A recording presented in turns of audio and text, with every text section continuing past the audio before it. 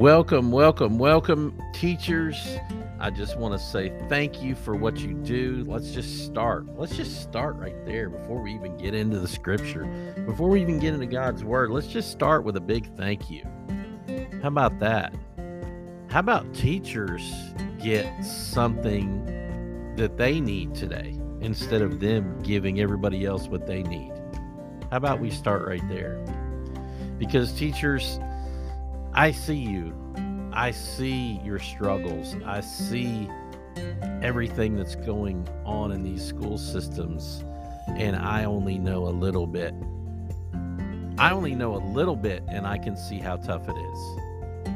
I can't see all of it, but I can see enough to know just how bad it is. And when I hear teachers informally telling me things, it's very telling about how hard it is out there right now. And that goes across the board. That's not any one school.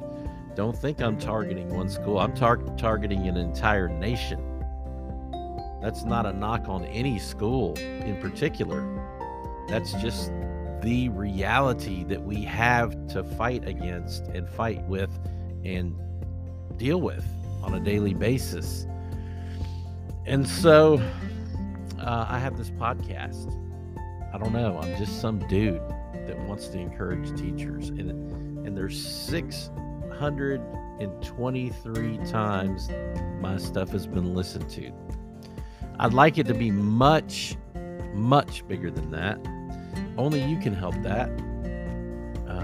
I can help it some, but really word of mouth is the best advertisement. So if you know somebody this could potentially help, I would really, really encourage you to share with them, because heaven will rejoice knowing that they're getting a little bit more of God's word in their life today, and hopefully some encouragement. I do my best to bring you that encouragement. And on that note, let's go to the scripture. But be sure to fear the Lord and serve him faithfully with all your heart. Again, this is another faith word. We're working on a faith theme this week. But be sure to fear the Lord and serve him faithfully with all your heart. Consider what great things he has done for you. That comes out of 1 Samuel 12:24. And you know what? It makes it so much easier for me to serve faithfully when I do it in light of the fact that Christ has done so much more for me than I could ever do for him. Teaching is very demanding, and times can feel like you're juggling 20 things all at once. And those are the times when I just want to encourage you to serve in light of all Christ has done for us. When you're exhausted at the end of the teaching day and you still have more to do, listen, I just want to go home is what you think about that time of the day. Everybody does that on any job. But sometimes you have to stay and you have to work and you have to struggle through and you have to push through. And during those times, I just want to encourage you to do it in light of the great things Christ has done for you. And just dig in just a little deeper and just push on through. Because Christ died for us. He died a horrible death.